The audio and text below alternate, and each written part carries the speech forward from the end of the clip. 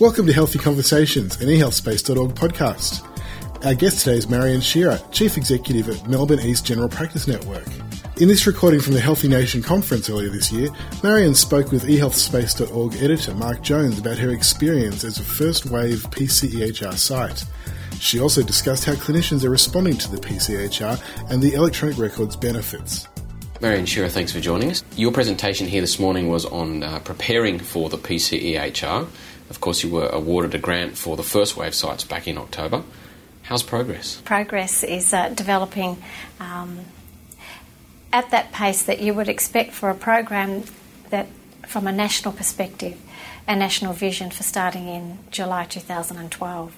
So our project at this point is looking at the development, preparing, testing, learning in order to be ready for that point. So to date,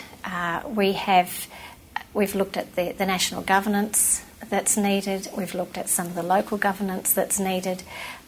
We're mindful of the national consistency that will need to be coordinated, plus needing flexibility to respond and have something that works quite locally and is flexible to work quite locally. So give us a sense of the size of the network of GPs in your area, and I guess as part of that, how would you evaluate their readiness for e-health? That's a good question. So for Melbourne East GP Network, we're looking at a community of over 500,000 people, 145 general practice sites, over 600 GPs, and working with that a number of other health services. So Eastern Health Hospital Network, St Vincent's Network, and a number of community health services, and a lot of private allied health providers. So that's the environment that we're working in, and that's what we're looking for with developing the PCEHR.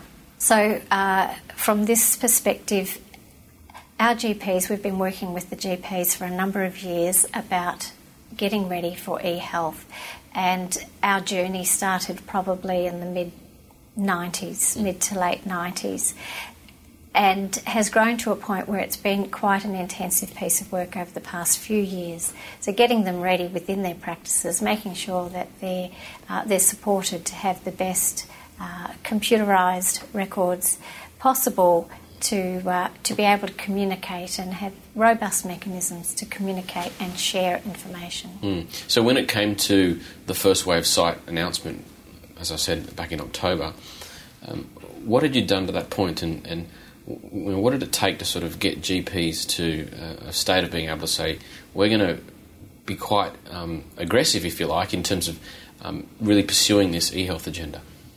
The GPs had already been working with us in a smaller project around electronic health records and sharing electronic health records. So we were actually piloting some of this in a small way, but in a targeted way.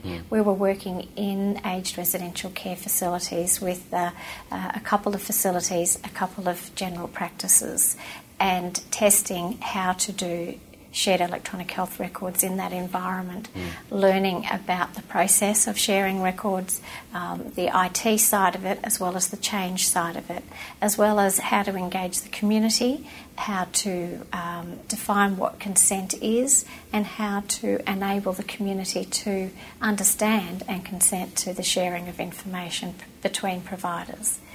That's been part of our history of getting ready. Before that, we've done a lot of work with the GPs and their specific IT systems to assist them to clean their data and have it as ready as possible so that what they're sharing with others is up-to-date information.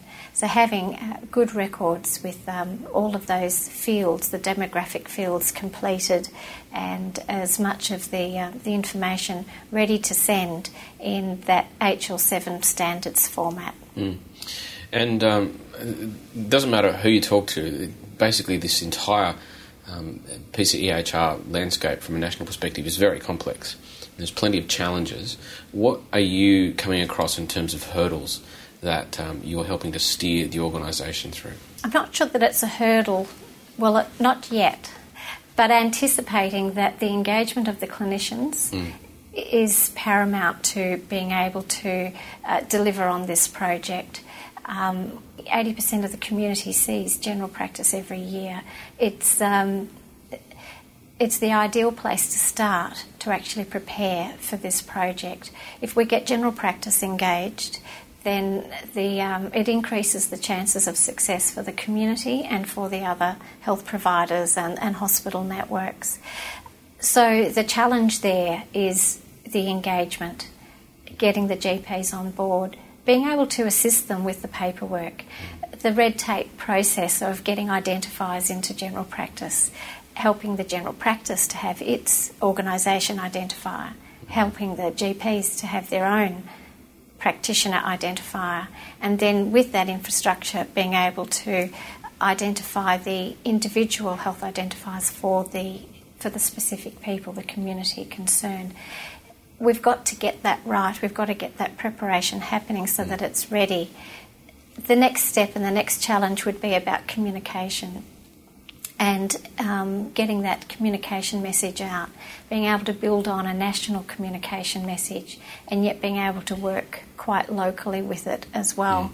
We need to get the timing of that communication out.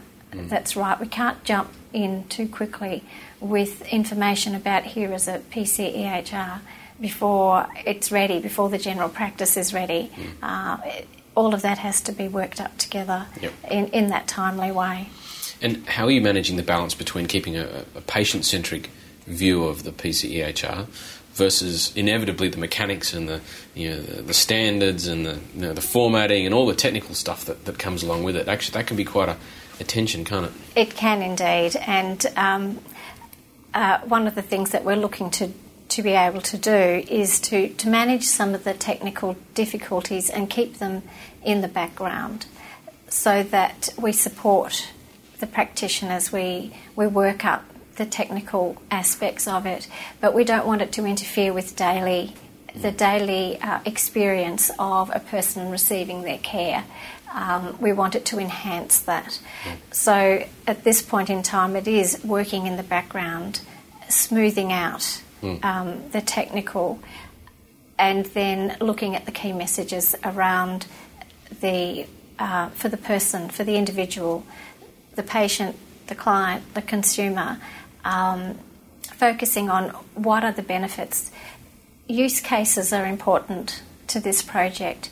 We're articulating some key target areas. So in aged care, we're focusing on the residents in aged care facilities. What are the benefits to them? What can they gain out of this process? How can this information assist them? We're looking at an after-hours care environment. What are the benefits specifically for the individuals? And thereby focusing in on the individual, building up their benefits, building up the understanding, ensuring that if we create expectations that we can actually meet that, but to have that in quite a balanced way. It's quite a complicated change management process, what you've just described. Yes. Where are you taking your cues? Are there international examples that you've looked at, or locally? How are you working with other service providers in the space? Yes, all of that. And just listening to one of the previous speakers this morning, he was talking about change, the whole process of change. 80% was change, 20% was technology, and that's exactly what we're seeing. So we're looking at the international experience and working with some local projects around how to do this. The fact that we've got the experience we had before with the small pilot, that's really informing how to engage the residents of an aged care facility, how to obtain consent. It's not just that resident that may need to provide consent. It may be that it needs a family meeting and more people need to be involved. So those projects and those local experiences, as well as the national and international experiences, are extremely important to ensure that we avoid as many pitfalls as possible.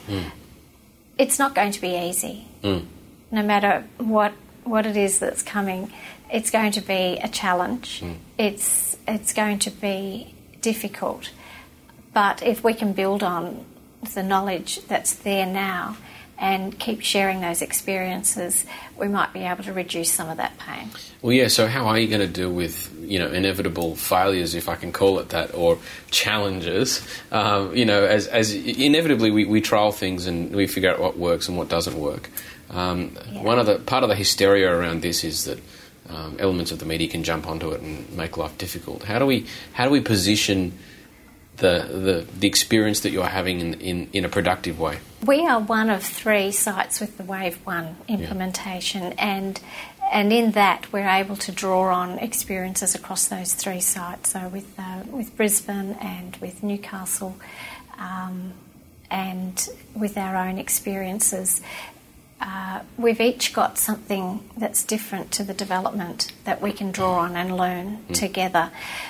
What we're planning at this point is around the communication and what are those key messages that we need to get out to assist the practitioners that need to be engaged, as well as the community, about the actual product of the personally controlled electronic health record, what it offers, what's the security around it, what are the privacy aspects that are needed, and the assurances so that people can have confidence in that.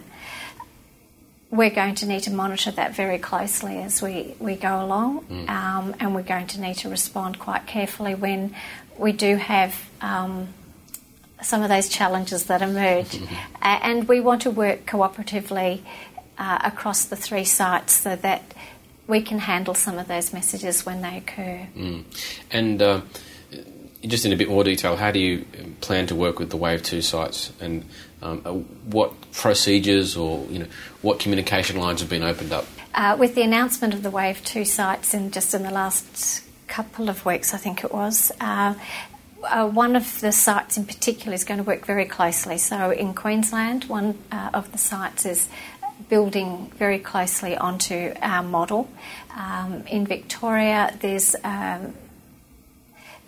the particular Wave 2 site will be focusing in on pharmacy and prescriptions, and that's going to be an area, a real targeted area that will add value.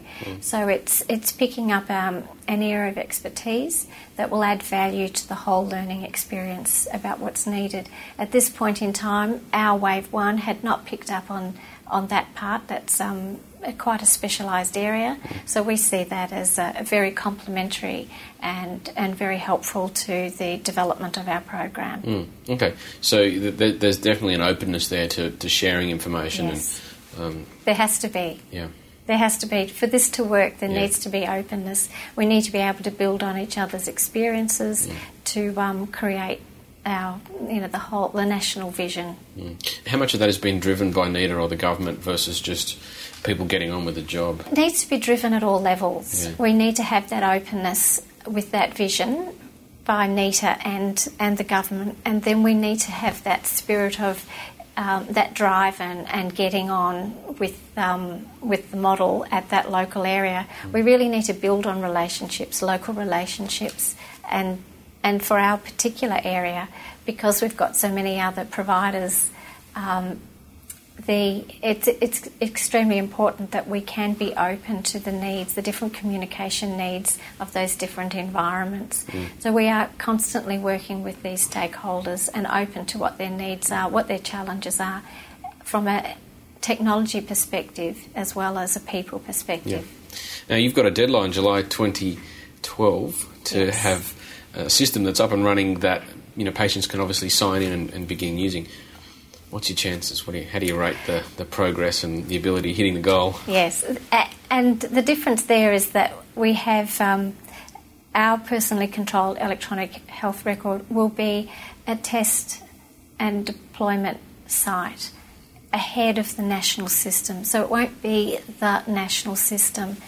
That's where the learnings from our site will help the national system.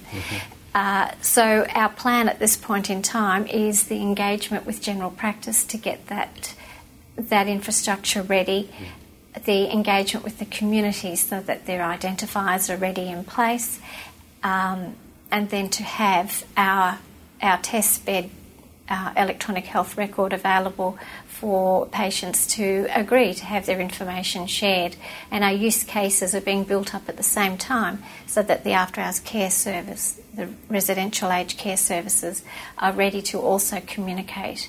So we do have the vision and the drive to actually achieve our aspect of the personally controlled electronic health record by July 2012, ready for the national system. Okay. Well, best of luck with it all. I'm sure you will hit your goals by the sound of the detail that's going on there. So, Marianne Shearer, thanks for joining us on ehealthspace.org. You're welcome. Thanks for joining us on Healthy Conversations. Check us out on the web, where you can also join the conversation or leave a comment on today's show. You'll find us at ehealthspace.org/multimedia or search for eHealth Space on the iTunes Store.